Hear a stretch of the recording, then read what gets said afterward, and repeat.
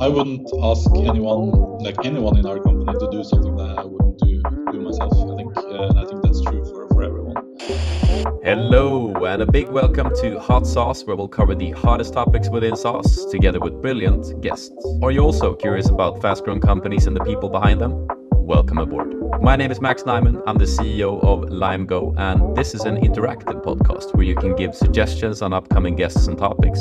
You can also jump into discussions with other listeners by leaving comments or upvoting their suggestions. I'm determined to become one of the greatest within B2B sauce, which is why I invite thought leaders and pick their brains about how to scale their companies. However, there are so many fast-growing companies out there and new ones appearing all the time. I only know a fraction, and that's why I want to give you the opportunity to have an impact on the episodes and its content. Hit the link in the episode to interact and affect.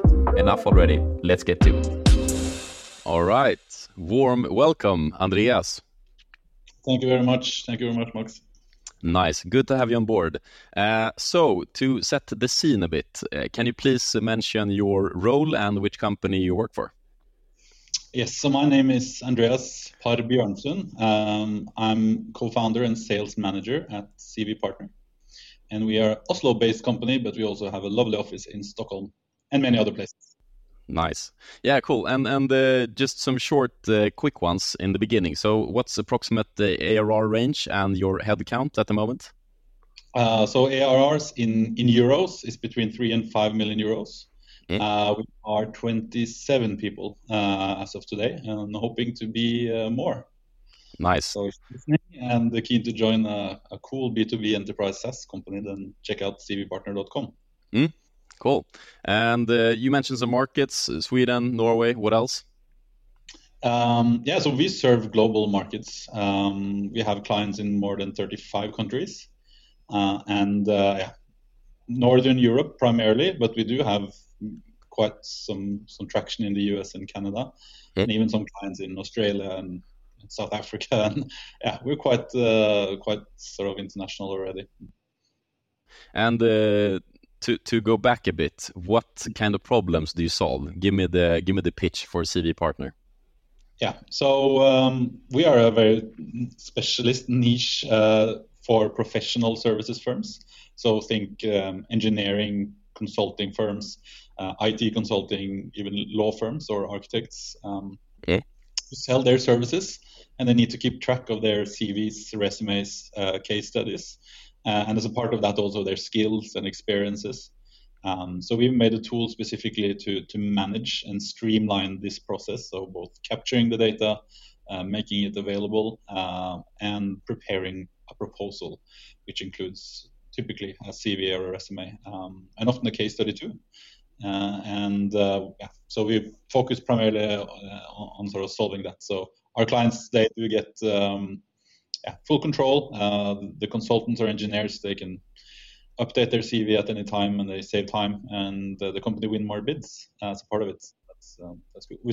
So our clients work in all types of industries, and both public and private sector. So and considering the niche, would you say that it's a long sales cycle and a large average deal size, or is it a bit more transactional? How does it look?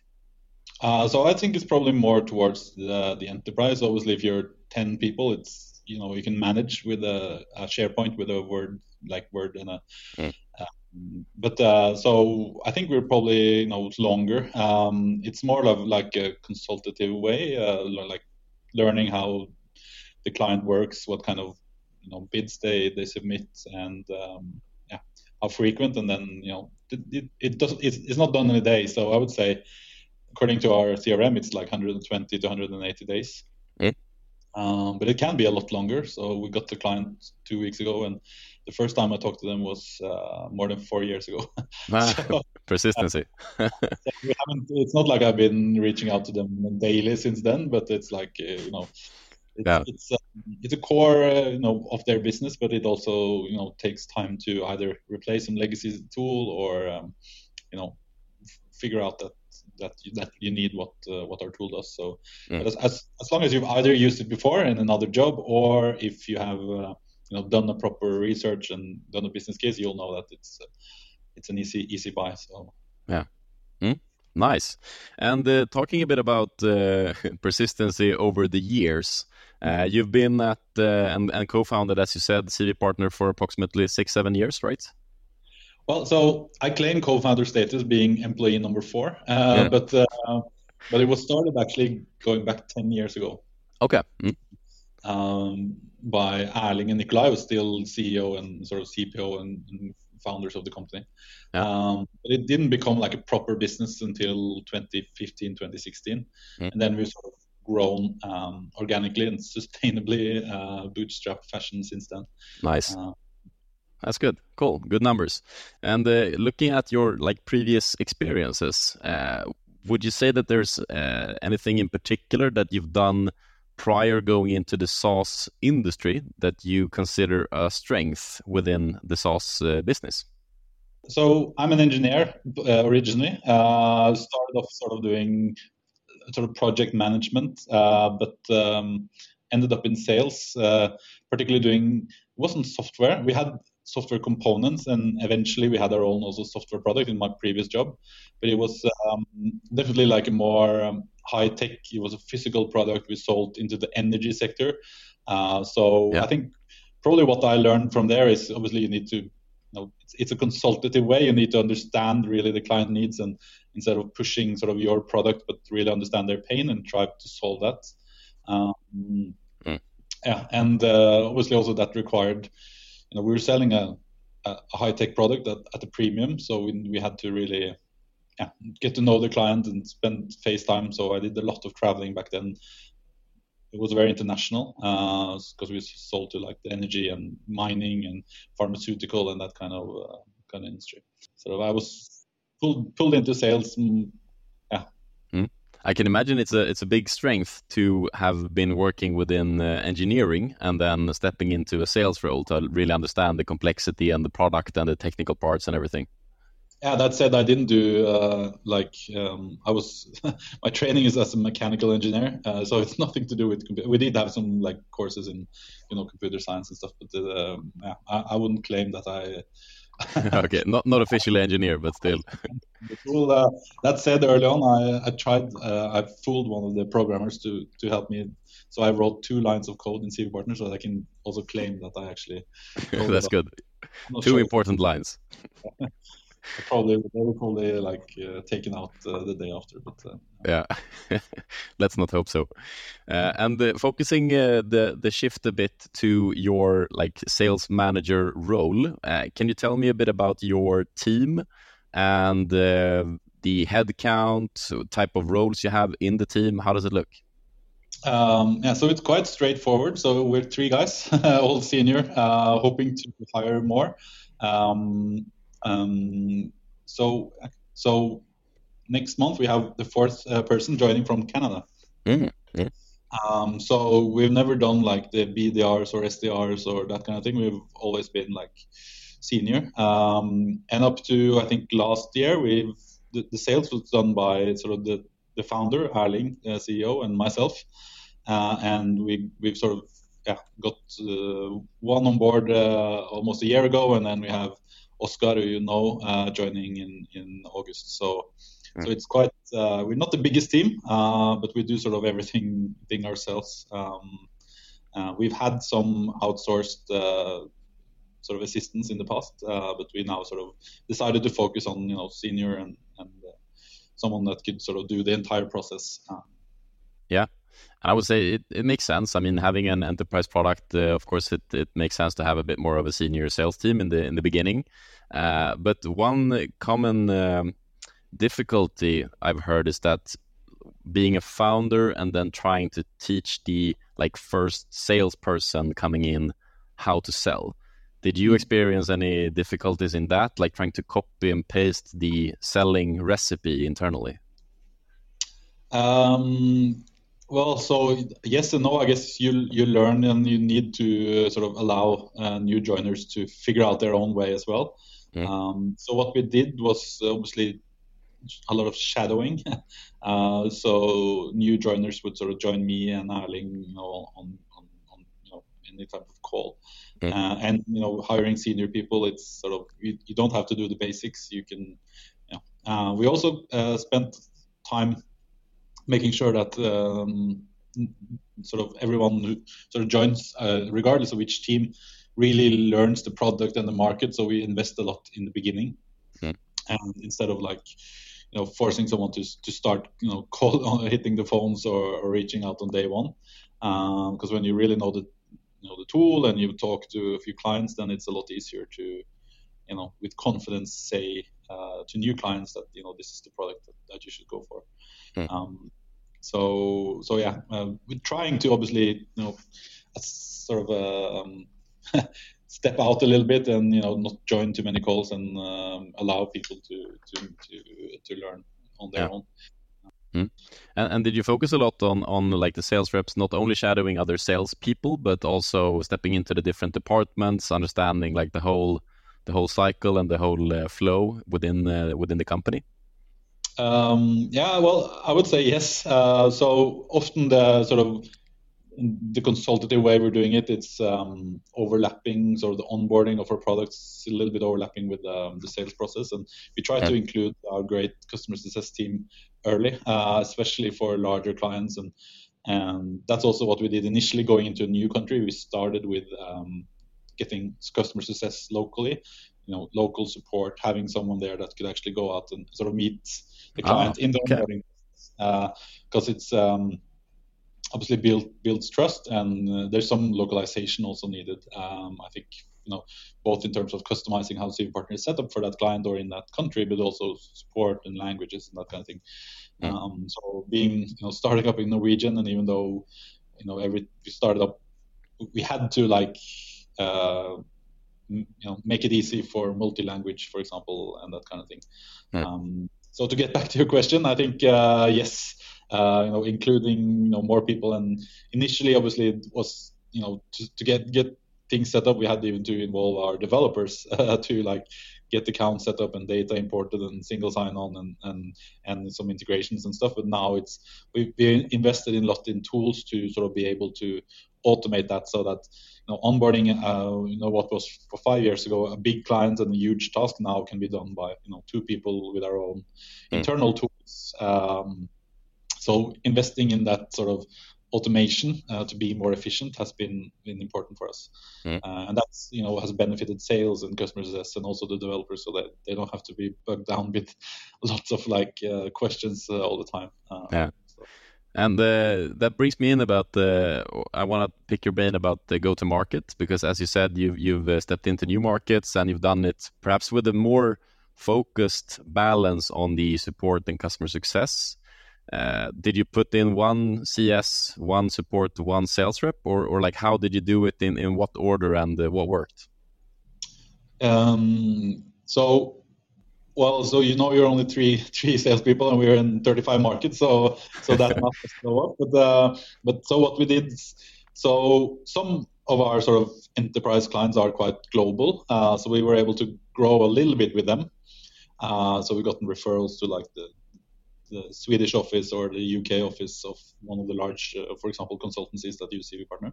And then we would, once we had sort of you can call it the land and expand in each market. Once we had a foothold, and that was basically me or Erling, the founder, going there, meeting them. And initially we would go to like conferences to try to meet with potential clients, combined with some outreach. I would say we haven't been really focusing on that, but we've done some. And then once we got the initial local traction, maybe a few clients, then you could visit there more often. And then at a certain point, we could hire locally and start a local office, and then we would translate the tool to the local language and do some sort of more local marketing. But the first hire outside was in the UK for sales, and now we have Oscar, who's in Finland but speaking Swedish, so he's covering that, and I'm still doing Norway. And we're sort of sometimes doing an early morning call with Australia, and then the passion probably doing a late afternoon or evening with the US. So so I guess summarize: land and expand, having local support, and then traveling in for events. Makes a lot of sense. And looking a bit about the hire that you look for? I mean, you're a quite small and tight team. What would you say are the characteristics that you're looking for when putting a new piece of the puzzle together at the CV partner? What's important for you? Well, so we always have this like cultural check and actually a dedicated cultural interview to know that you're a good sort of cultural fit. And I think especially if now we're going to the US, obviously that understanding that we are sort of we're bringing our Nordic culture over there and our company culture, whether we sort of want to or not. So Yeah. so we have a clearly defined sort of our culture, and we need to assess whether that's a good fit or not. And can you elaborate on like how do you define your culture? What kind of step is it that you do in the process that makes it check off? Yeah, so obviously, we're all quite senior, so we have this sort of trustworthiness that you sort of can really like own a challenge or a task, and being like as a part of that, being a little bit entrepreneurial and self-going is important. We're also extremely like security focused. We hold a lot of these security certifications that you simply have to comply with, so that's important. We also have friendliness, which I think is important, because we do help each other across departments. It's not like silos in any ways. And flexible, I think is important. So there are two or three more, but I think that's probably the most things we're looking for in hiring.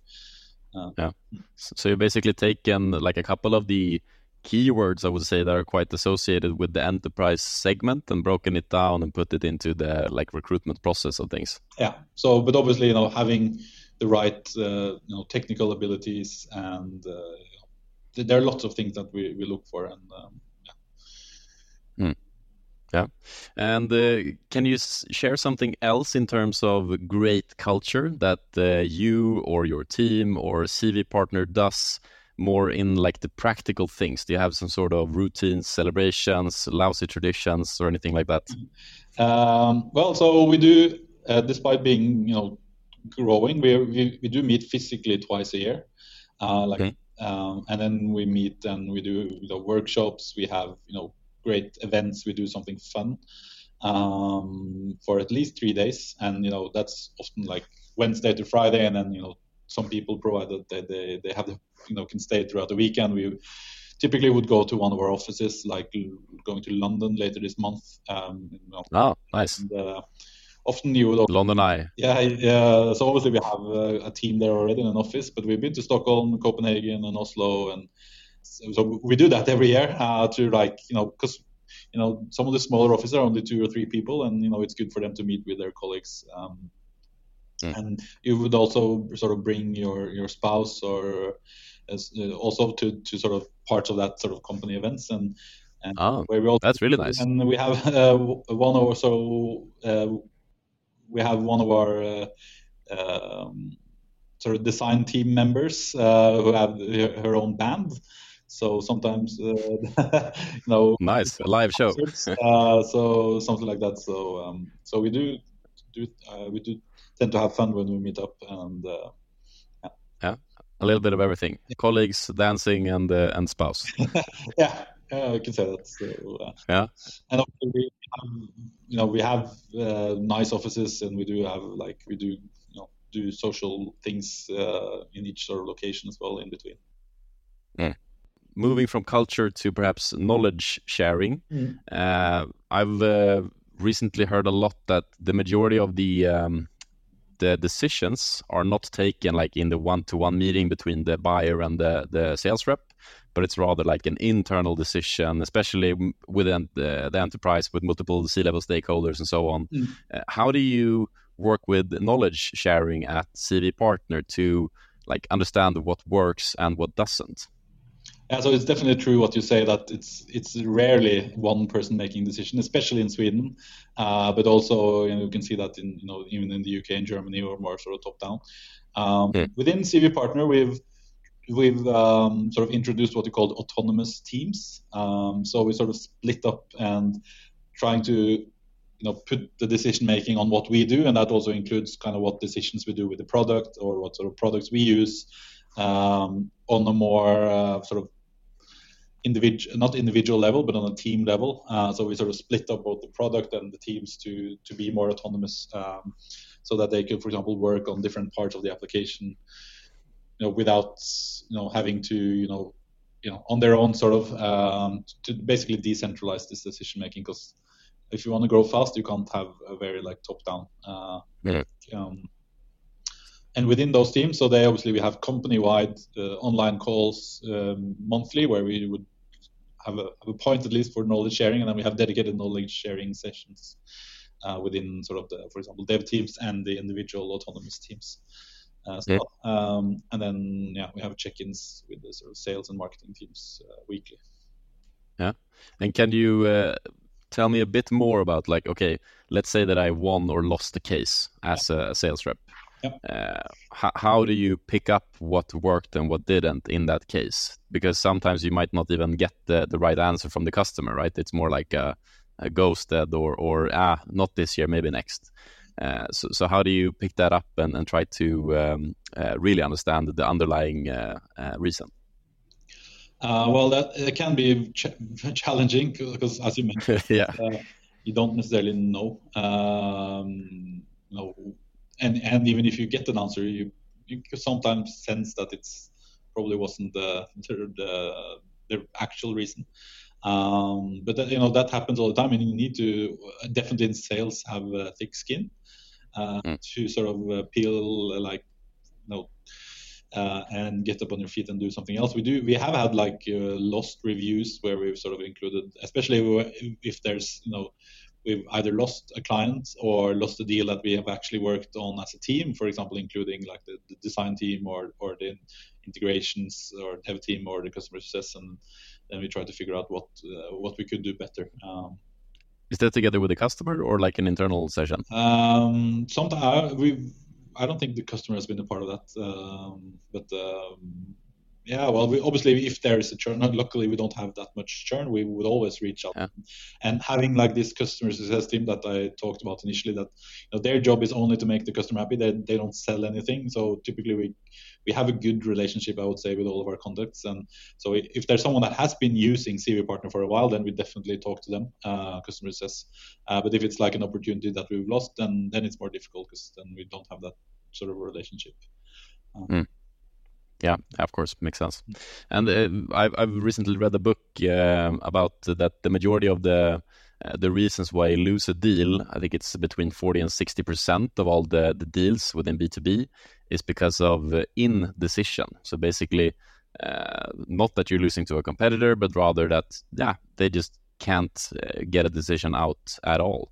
And I think that's something that can also be a big challenge in the enterprise segment. Yeah, for sure, because especially there's always some kind of tool that serves part of the problem, and then some enterprise businesses have a very challenging sort of environment to navigate if you want to get change done. There's procurement processes, there's IT.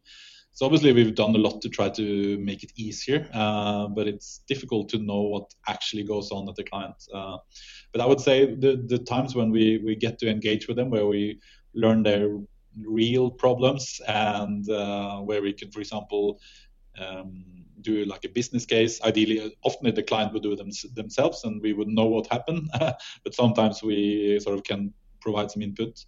And then it's easier to get approvals, and especially when sort of the certifications we have and some of the things have made it a little bit easier. And we obviously try to encourage that champion that we meet to feels the pain to go through the motion of getting an approval. And can you give some advice for the people listening that perhaps are not super used to being in the enterprise segment? Can you share some key takeaways or major learnings that you've seen or felt selling to the enterprise and common pitfalls, perhaps? So I'm looking through my notes a little bit here. So I guess it goes back to a little bit like we don't necessarily try to force the client into a funnel of our understanding of how the sales process could be. It's more like a consultative way, and it's not like we have to get the contract in front of the client by meeting 2, or then they're disqualified. And I would say if you're if you're selling directly to a CEO of like a 400 or bigger company, they don't want this kind of they just want to solve they want someone to understand their problem and figure out how they can solve it, and then they don't want any like bullshit that you often you talk to trying to buy something in so be straight with them. I think it's a good good best practice. Have excellent support. So initially, also if a client, and that typically also happens in enterprise, there's the client wants to see it and try it, and they're happy to sometimes pay for that, but you need to show that what you're saying, like we have great support, and they need to actually experience it, and then seeing is believing. So if you make it really, really difficult for people to use it, so I think that's something that we've done. So like pilots and sort of showing them the value before starting to like force the contract or force the commitment.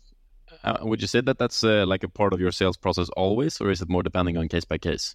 It's case by case, but I would say more than half of the times, especially with enterprise, there's the key, I wouldn't say decision maker, but like the champion or the person that typically feels the pain, which for us is often like the bid manager or the tender manager, or someone who works a lot with bids and tenders. So they want to test it, so we would set up an account for them with sort of a few CVs or a few case studies and some templates, and make sure that they sort of understand the product and see how they can benefit them, and then we can talk like onboarding and next steps once they've sort of used it for themselves for a while. So that's especially like in new markets where we don't have any like social proofing or word of mouth. Even more important to show what you got, not just talk about it.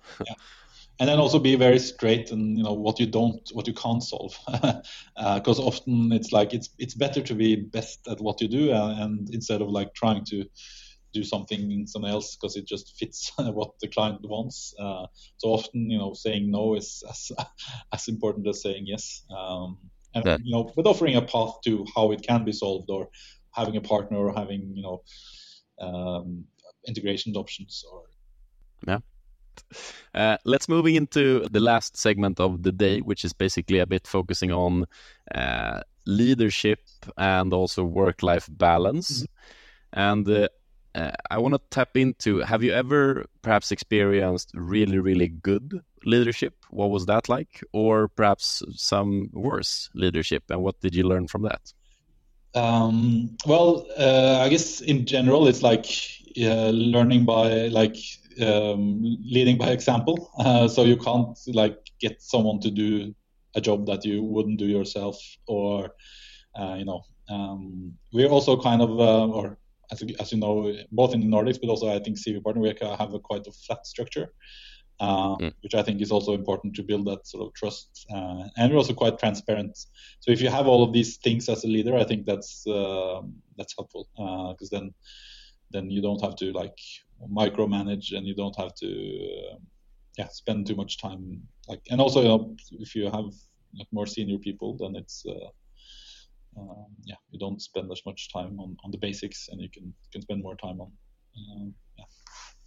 And how do you do that in reality? Do you like cold call together with the new sales rep coming in, or how do you actually live by that promise, so to say?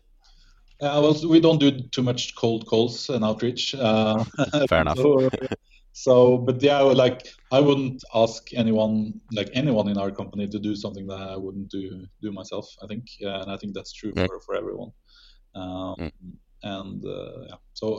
But still, you want someone to learn, by themselves, and even fail and learn doing that, but in like a safe environment, and without micromanagement, and without having too much top down or hierarchy. And last question into the leadership and work-life balance puzzle. How do you achieve good work-life balance, or have you perhaps experienced some challenging times in terms of turning off work when coming home? Well, so in the first years when we weren't that many people, we were all sort of potatoes, and we all did, everything. Potatoes. And we were, one day doing sales, the other way doing support chat, and then doing like recruiting. And at that time, there wasn't too much work-life balance. But again, we were younger.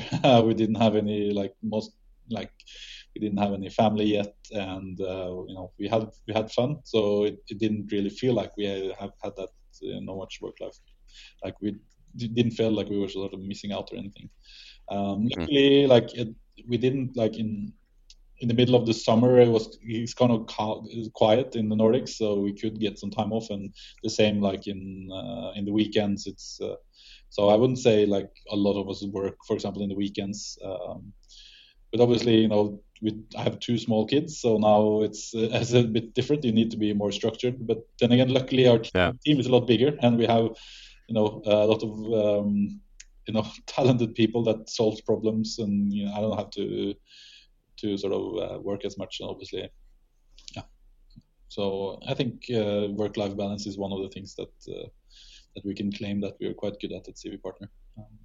Yeah, and perhaps also getting kids is helping you to actually set the structure and putting up the great work-life balance. You have to pick up. You have to, yeah.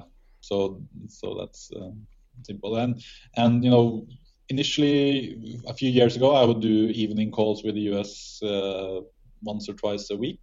Now I can't do that with 2 small kids.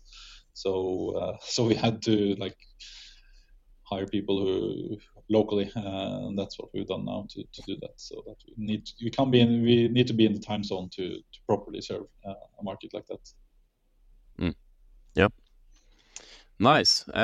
Okay, so let's move on to the outro part. I'm a bit curious if you have any people in mind that are like thought leaders within the SaaS industry that you think that I should bring on to this podcast. Preferably some people in Europe. There's not too many SaaS companies. It's not a vibrant SaaS community as in Stockholm, but there are a few good companies, I think. That said, I don't know too many of the sales teams, but I know the founders of 2 good companies. One is called App Farm. They make a low code platform. So if you want to test out your sort of, if you have an idea for a good SaaS product, you can build that using App Farm.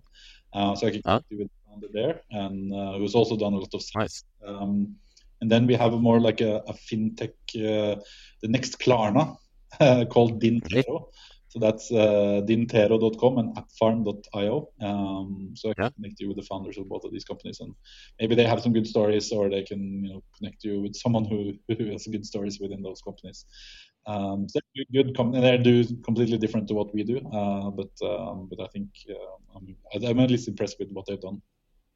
Yeah, awesome, cool. I'll reach out to both of those. Yeah. Thank you very much. I will sum up a bit. I actually have 3 key takeaways that I want to end with. Okay. And one thing that I'm taking with me is to align the hiring process with your segment or persona that you're selling to. So basically focus on the qualities that are important in the sales early on in the hiring process. Yeah, not only for people, but for anyone working in the tech and customer success. Yeah. Fair enough. Good point. Yeah. And another one is to localize when going to market in the enterprise segment. So basically focus a lot on the customer success and the support if you don't really have the logos, so to say, to get into that market.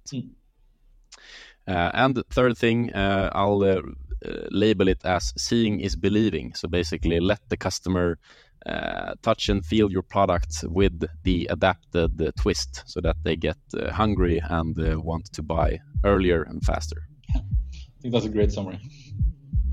Nice. Andreas, thank you very much for joining this podcast, and I wish you and the CV Partner all the best going forward. Likewise, Max. It's been a pleasure. Have a good one. You too. Bye. Now you got me hitting the phones. I'm in sales, I love hitting the phones. One call close. All right, shifting the focus to you that's been listening, just want to remind you that this is an interactive podcast, so hit the link in the episode description. There, you can join the discussion with other listeners and comment on episodes. You can also submit ideas for upcoming guests, topics, or simply upvote what other people have already suggested. Also, if you enjoyed this podcast, please share it to someone that might be curious, friends, coworker, or that random person in your LinkedIn feed. Last but not least, leave a rating if you enjoyed it. While we're at it, add me on LinkedIn to see short video clips from the podcast, and enjoy the rest of your day. See ya! Last quarter I smashed my quota. Short memory, I forgot what I sold you. Sales pro wisdom like Yoda. I wonder which my prospects I should phone up. Now you got me hitting the phones. I'm in sales, I love hitting the phones. One call closer while sitting at home. I'm in sales, I love hitting the phones. Last quarter I smashed my quota. Short memory, I forgot what I sold you. Sales pro wisdom like Yoda. I wonder which my prospects I should phone up. Now you got me hitting the phones. I'm in sales, I love hitting the phones. One call closer while sitting at home. I'm in sales, I love hitting the phones. Gotta hit the phone.